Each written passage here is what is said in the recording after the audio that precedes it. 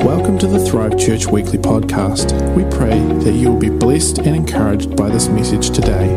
Thanks for tuning in. All right, it's so great to be on your screens this morning, to be with you, and I'm so grateful to be a part of this Soul Health series. And I'm just going to take the next 20 minutes to share my story and also some key elements to renewing our mind. But firstly, I once heard somebody say quite recently that if there's an area of our life where we are stuck, where we are struggling to move forward, then what that means is there is something that we do not yet know. Now that sounds really simplistic, doesn't it? But let's have a look at these scriptures from the Word of God. In John 8, verse 32, it says that you shall know the truth, and the truth shall set you free. And in 2 Peter 1, verse 3, we read that his divine power has given to us everything we need for life and godliness through the knowledge of him who called us by his glory and goodness. So there you have it. There's those words, knowing and knowledge. So there's something about knowing in a way that enables and empowers us to move forward in life. I like to use this illustration. Say we want to know how to ride a bike. Well, we can sit and watch other people riding bikes. We can observe them. We can go, I've watched people ride a bike. Now I know how to ride a bike. But that's not so. We can talk about riding a bike. Well, I know how to ride a bike because I've seen people do it, and what you do is you sit on the seat and put your hands on the handlebars and feet on the pedals, and away you go. But you know what?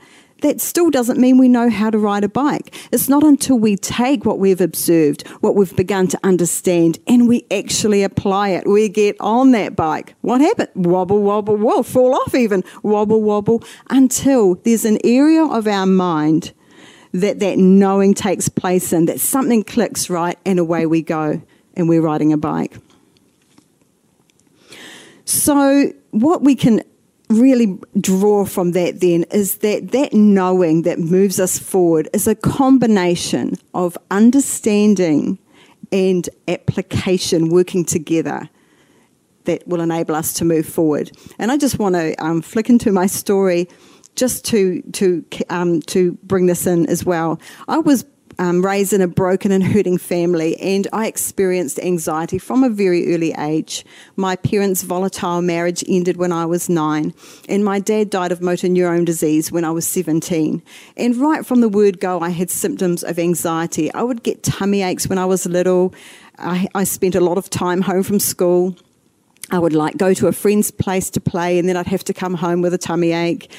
And even one birthday, I think it was my sixth or seventh birthday, I remember my mum set out some treats on the table, but I couldn't eat them. I had a tummy ache, and so instead I needed to go to bed and sleep it off. And as I grew into my tween and teenage years, my anxiety showed up with in a way that I had knots in my stomach, and I felt nauseous all the time. And this really impacted my social life, because going out was really hard, because with knots in my tummy, I couldn't eat, and so I was always embarrassed about that. Now, when I was 16 years of age, I became a Christian, and some lovely people came into our lives that led us, to lead us down that journey of knowing Jesus. And so this decision that I made to become a Christian was one I never turned back from. At the time, when I was 16, my dad was in the last year of his life. He was in Kaikoura Hospital. My grandparents, his parents, lived in Kaikoura. So I would take the train from Christchurch to Kaikoura once a month and go visit my dad. And after visiting him, I would walk along the beautiful, rugged Kaikoura beach, and I would just cry, grieving my dad. But also I experienced the tangible love and comfort of my Heavenly Father at the same time. And so my faith journey was one I never turned back from. However, my relationship with God was like a 3-strand cord. There was God, there was me, and there was anxiety. And this cord seemed to be one that wasn't easily broken. And of course, getting into church life, as you do, you get involved in youth group and all sorts of different things in church life, music team, etc. And so what I began to do was manage my life around my anxiety. I didn't want to hide socially anymore, so I began to manage. As we're able to create, we're made in God's image, right? So we can create situations and circumstances, but that doesn't necessarily mean they work for us. And so before going to youth group, if there was an event on one evening, I wouldn't eat dinner because then I could go with an empty stomach and then I wouldn't have to worry about the nausea. If I ever got invited out to somebody's house for dinner, that was very difficult. Of course, people wanted to get to know me, etc. But, it was so hard. I would stress for about 3 days prior to that dinner date. I would be thinking, how can I do this? I've got knots in my stomach. I won't be able to eat. It'll be terrible. And so, but anyway, so most of the time I would ring up and cancel and just say, I'm sorry, I can't come. Something else has come up. And I would feel this wave of relief wash over me when I said that. But at times, I thought, I am a child of God. God has not given to me the spirit of fear, but love, power, and a sound mind. So I would rock on up. I'm going to do this. And I would knock at the door with knots in my stomach. And as soon as I got in, I would look for where the bathroom was, always. So I knew where to go if I needed to escape. And I would try and force the, food in, and I would push food around my plate. And of course, the host or hostess would always be very gracious. Are you okay? Oh, no, I'm sorry. I'm not that hungry tonight. I'm sorry about that. That's okay. And so I would go, and so I had this initial anxiety, and then I had this social anxiety, and then I had this shame on top of that because I couldn't be who I wanted to be and who I saw other people being, and it seemed to be so difficult for me. So this actually carried on right through into my 20s, and I was 27 years of age before something changed. And one morning I woke up, much like any other, with knots in my stomach. And I had this conversation with God. Well, it was pretty one-sided, really. And I said, God, either you're a liar and I'm going to rip out half the pages of this Bible because I'm not living what your word says. Your word says it's for freedom, that you've set me free, and yet here I am with this anxiety. So God, either you're a liar and I'm going to rip out all those scriptures out of my Bible, or God, there is something that I do not yet know about how I need to apply your word in a way that will help me to move forward. And of course, I immediately thought, well, God's not a liar. I trust him. I know his word is true. And so it was up to me then to know his word in a way that was going to set me free.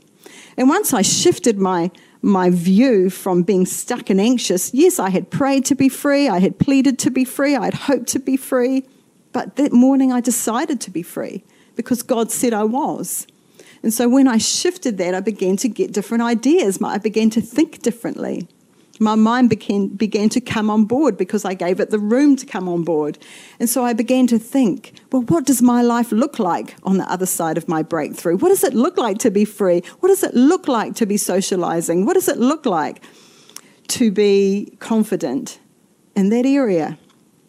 And then I began to take those scriptures, those wonderful, powerful scriptures that I knew so well, and I decided that I was going to speak them over my life in a way that I had never done so before. So morning and night, I would take the truth of the word of God and I would speak it aloud. I would speak it over myself. I would build that picture in my mind of freedom. I was focusing that way, and nothing changed. 1 week, 2 weeks, 3 weeks, on I went. But I got to about the 10-week point, and something did begin to shift.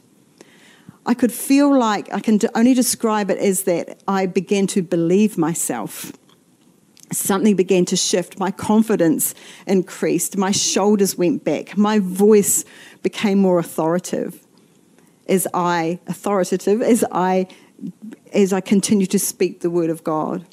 And then it was only a couple of weeks later after that I woke up and there was my breakthrough, my quiet, amazing breakthrough. There was just a peace that passed all understanding, guarding my heart and my mind. It was like I couldn't even make myself think anxiously. It was just amazing. There had been a new neurological pathway created through what I had actually done. A pathway to freedom, a pathway that aligned no longer with my anxiety that I was so focused on, but on the freedom that I began to focus on.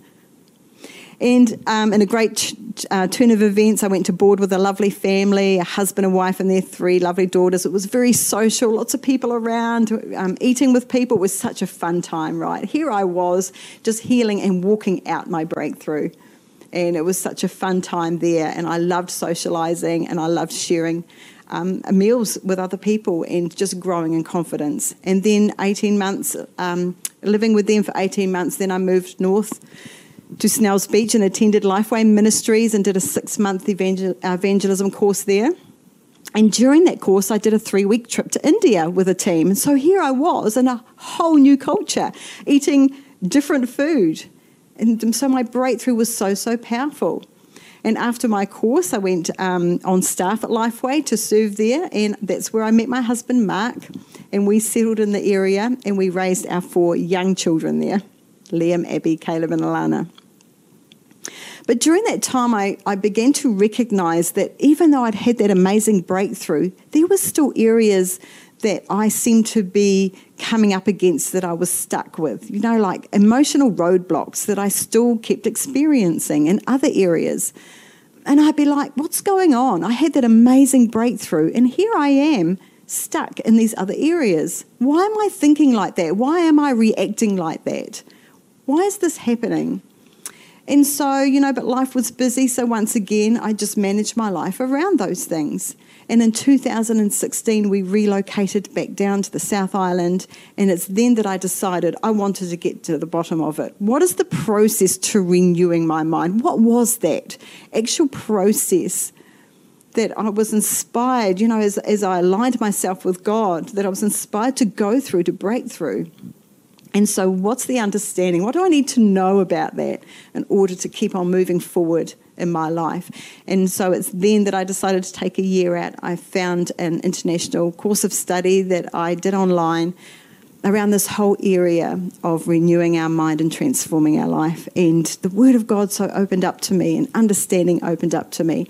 And that's what's brought me to where I am today with a passion to share with others this journey.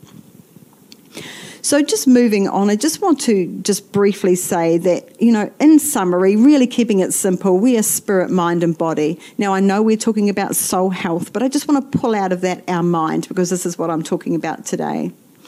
And, when it comes to that part of us that's created in God's image, that part that aligns with His Spirit, our spirit, when we want to move forward, that's always a yes and amen in the Spirit, because to move forward, to improve our lives, to experience breakthrough means that we experience a greater measure of the fruit of the Spirit, right? It means we long for a greater love, greater joy, greater peace, greater blessing, greater self-control, all those things.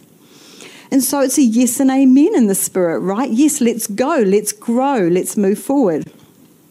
But then there's our mind, and our mind is marvellous, but our mind has fixed core beliefs, fixed perceptions, fixed filters in there. Those filters start really in our early childhood programming, by observing what's going on around us. Family, extended family, teachers, peers, society and culture. And by observation, we learn so much. We learn so many great things. We learn the language that we speak, or the languages. We can speak multiple languages if we're raised in a home that we're observing those languages and applying them, right? But also, walking and talking, all those skills and abilities that we learn. But there's also other areas, relationships, conflict, health, money, how we see ourselves, who we are, and how we see ourselves and our ability to move forward. All those things we observe and take on board as our perception and our beliefs when we are young. And then along the way, we can encounter emotional impacts. It could be the loss of somebody close to us. It could be like something like the Christchurch earthquakes that happened. The emotional impacts that really impact us strongly, just like that. And these emotional impacts can also knock our confidence, or they can give us a perspective or perception about something that doesn't really serve us. And it creates a belief about who we are again and our ability to move forward. So all those are sort of lodged and cemented in our mind. And this is why our mind can be in conflict with our spirit. Let's have a quick look at this slide here. Say we're standing on the left-hand side of this chasm and we're looking across, and yes, the grass is greener on the other side, right? Because the other side means greater blessing, greater capacity to experience the fruit of the Spirit, greater freedom, not just for us, but a greater ability to impact those around us. Because healed people are able to bring healing to people, right? And so, yes, that grass is greener, and our spirit aligning with God says, come on, let's go, let's grow. We can go there. But our mind kind of looks down in that gap and it sees all the memories and all our attempts and everything that we've been saying to ourselves and all those experiences and all those perceptions that we have. And it looks across and goes, well, I don't actually have a snapshot of what it is to be there. That looks scary. Maybe moving forward is a bit scary. So our spirit can go, let's grow. And our mind can go, no, don't know about that. Maybe we'll stay right here. So that is why the Bible admonishes us in Romans 12, verse 2, that we need to be transformed by the renewing of our mind. You know, not to just look around us and see, well, the world is like this as well, so I'm just like that. But no, we are called to bring God's grace and healing and love to the world, right? And part of that health, part of that soul health is renewing our mind. And so I just want to talk about the 3 aspects that I have learnt of mind renewal. And the first aspect of mind renewal is vision. In Hebrews 11, verse 1, it says, faith is the assurance of things hoped for, is the evidence of things not yet seen. Not seen in our outer world maybe, but seen as we build that picture and that vision in our mind as we align with God and His Word. And in Proverbs 29, verse 18, we read, when there is no clear prophetic vision, people quickly wander astray. But when you follow the revelation of the word, heaven's bliss fills your soul.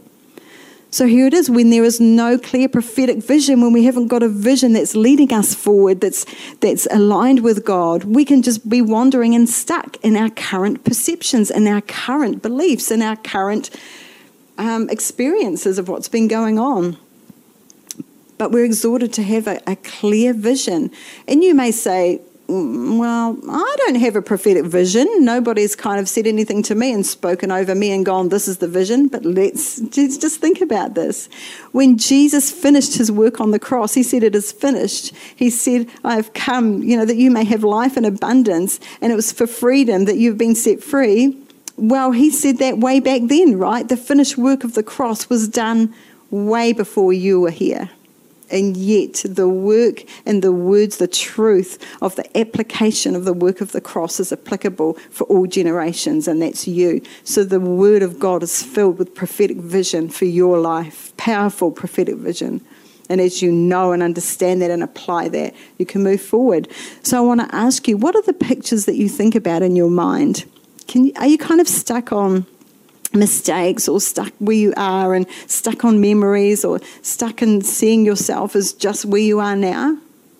I encourage you to set a vision, to think about, what does my life look like with improvement in this area? What does my life look like if I'm moving forward in this area? What does it look like to have greater confidence? What does it look like to be healthy and thriving? What does it look like to be experiencing greater joy?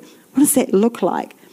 Encourage you to build that picture in your mind, to think about that, because we follow, right, that revelation as we set a vision, then we're no longer just kind of wandering astray, but we can start to move toward that vision.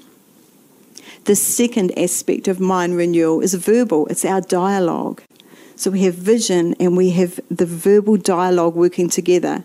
Let's have a look at this scripture in Psalm 1, verse 1-3. Blessed is the man who walks not in the counsel of the ungodly, nor stands in the path of sinners, nor sits in the seat of the scornful. But his delight is in the law of the Lord, and in his law he meditates day and night. He shall be like a tree planted by the rivers of water, that brings forth its fruit in its season, whose leaf also shall not wither, and whatever he does shall prosper. So here we go, and Pastor Lynn talked about this last week, meditating on the Word of God, making the Word of God our inner dialogue, mulling that over, putting our experiences, reflecting our experiences and the things that we say and do, measuring it against the Word of God, right? Also our outer dialogue, speaking life, speaking blessing. Hey, this is where I am right now, but I thank you, Lord, that your Word says that I can do all things through you who strengthen me, and so there is a way forward for me. There is a way forward, and I begin to align myself with the scriptures and the words, right?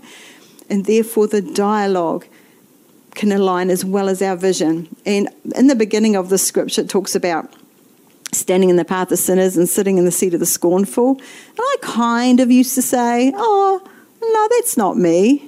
Just polish up my halo here, But God really pointed out to me, well, what are you saying to yourself? Yes, I had made mistakes. Yes, I was stuck in some unhealthy patterns of thinking that were sabotaging and that weren't helping me to move forward. And I was pretty scornful at myself about that. Oh, you should have done that. Look what you've done, etc. And we can carry the guilt, and we can be scornful to ourselves. And God really pointed that out to me. So it's really important to align our inner dialogue with the truth of God, with the grace and the love and the goodness of God. That as we know more, then we're able to move forward more. And his grace and his love is steadfast always toward us. And that he is able to work all things for good when we trust him, because he loves us, right? So I want to ask you, what is your inner dialogue? Think about it, because sometimes the pictures that we build and the dialogue that we speak, it's so automatic we're not really thinking about it. But I want to challenge you to think about that. What are you saying to yourself about yourself? What are you saying to yourself about your situation? Find some scriptures from the Word, 2 or 3 scriptures that are going to empower you to not only build that vision, build that picture of moving forward in your life, but also that dialogue. Thank you, God, that your word says it is for freedom, that you have set me free. So I thank you that I'm able to move forward in you, that you've not given to me the spirit of fear, but love, power, and a sound mind, etc. So powerful. Faith comes by hearing, right? Hearing by the word of God. And the third and final aspect of mind renewal. So we have vision, we have verbal. Vision, what we see, verbal, what we say, and the third is application, what we do. Remember that bike. It's not only about seeing, it's not only about verbalizing it. We're going to get on. We're going to get on that bike. It's about what we do. Okay, James chapter 1, verse 23 to 25. Anyone who listens to the word but does not do what it says is like someone who looks at his face in a mirror, and after looking at himself goes away and immediately forgets what he looks like. But whoever looks intently into the perfect law that gives freedom and continues in it, not forgetting what they have heard, but doing it, they will be blessed in what they do. So the application is so important. Now that I've come to you, God, and I've given you this area of my life, and I thank you, I'm building that picture of what it looks like to be free in that area, to be walking in more love and more joy. And now that I'm dialoguing that, and I've got the word of God, and I've got the scriptures that back that, what are the action steps that I can start taking? And again, I just want to look back to last week when Pastor Lynn gave us so many wonderful tools to empower us in our emotional and mental health. Did we just listen and go, that was lovely, and walk off and just not really think about them again? Or have you been applying them? Have we been applying them this week? Because it's not just the listening. That gives us the understanding, but it's the application that brings the change. Let's look at some of these. Setting and achieving goals, exercising, listening to music, dancing, spending time with loved ones, laughing, a healthy diet, getting out in the sunshine, gratitude, random acts of kindness, right? Just some of those things she spoke about. It's the doing that brings the blessing and change and helps us to move forward. So it's really important that these three aspects of mind renewal, vision, dialogue, and application, work together. You know, if we only take one of these aspects, that's not going to bring us into that place of mind renewal. For example, if we just decide to do the application part of it, and that was me, right? Turning up to somebody's house, knocking on the door, going there for dinner. I'm just going to do it. I'm going to go and have dinner at somebody's house because I'm a child of God and I'm free. And what was I doing? I was knocking on the door with knots in my stomach and in my mind, oh, how am I going to do this? You know, my dialogue, God, help me, God. I'm so stuck. I'm so anxious. How am I going to do this? I can't do this. In my vision, you know, before, just holding those pictures of the past times that I had tried and failed, right? So it's the vision and the dialogue and the action working together that's really important. If I just sit on the couch and I have a vision, there I am being healthy. There I am, I'm running.